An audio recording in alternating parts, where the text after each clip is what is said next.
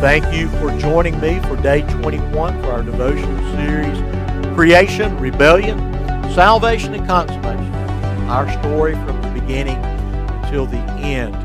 As I promised, I want us to go back to that little epistle at the back of your New Testament, the book of 1 John, and we're going to take a few days and we're going to walk through a series of excerpts from this particular book that I'm going to call the birthmarks of the believer.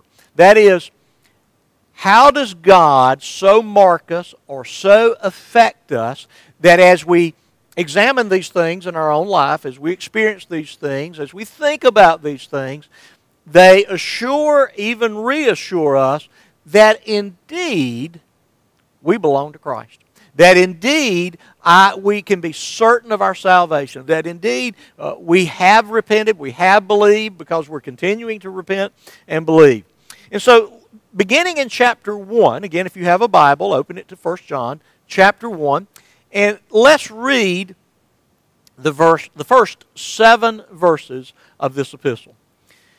John wrote, "That which was from the beginning, which we have heard, which we have seen with our eyes, which we have looked upon and have touched with our hands concerning the word of life. The life was made manifest, and we have seen it, and testify to it, and proclaim to you the eternal life, which was with the Father, and was made manifest to us.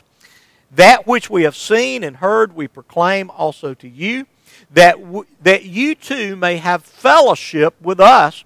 And indeed, our fellowship is with the Father and with His Son, Jesus Christ. And we are writing these things so that our joy may be complete. This is the message we have heard from Him and proclaim to you, that God is light and in Him is no darkness at all. If we say we have fellowship with Him while we walk in darkness, we lie and do not practice the truth.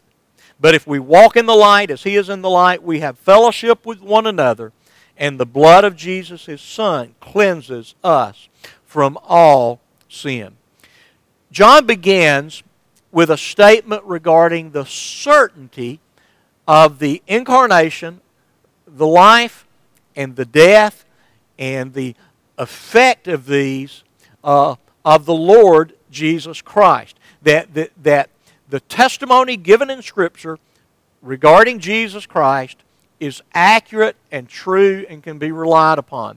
Now, I've never experienced much in the way of what I call intellectual doubt.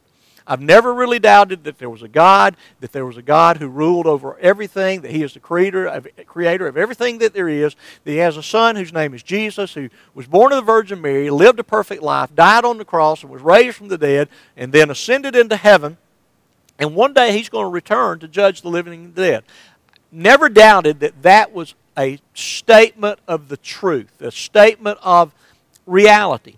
But some people do doubt those things. And so thinking about apologetic type works, that is things that prove the historical reliability and the validity of the testimony of the Lord Jesus Christ, may be something that is useful in strengthening that type of doubt, strengthening your faith.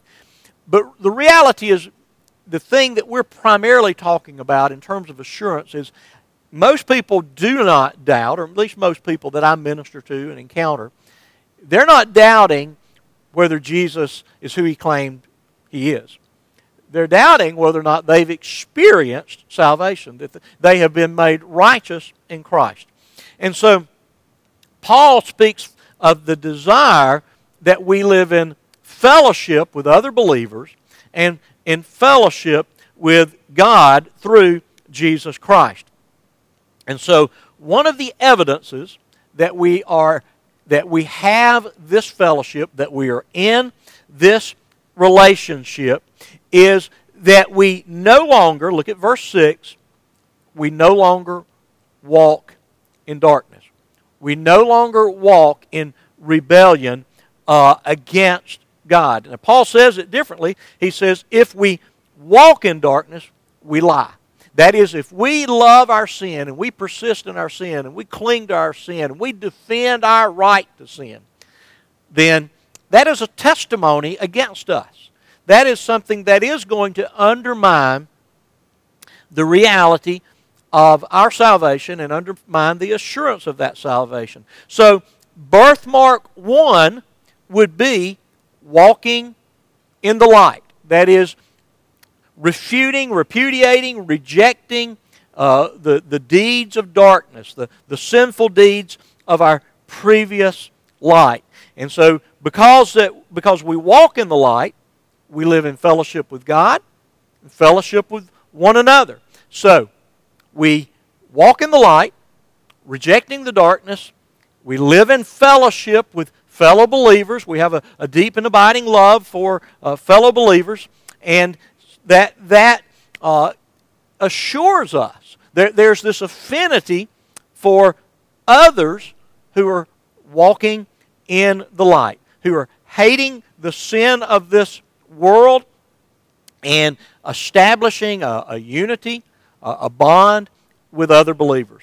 So, 2 birthmarks: walking in the light, to say it another way, rejecting the deeds of darkness, the reality of sin, rejecting that, and living in what might be called gospel-centered or gospel-founded fellowship with fellow believers. So, the birthmarks of the believer: walking in the light, fellowship with God, fellowship with one another. We'll look further at these tomorrow. I pray that God blesses the balance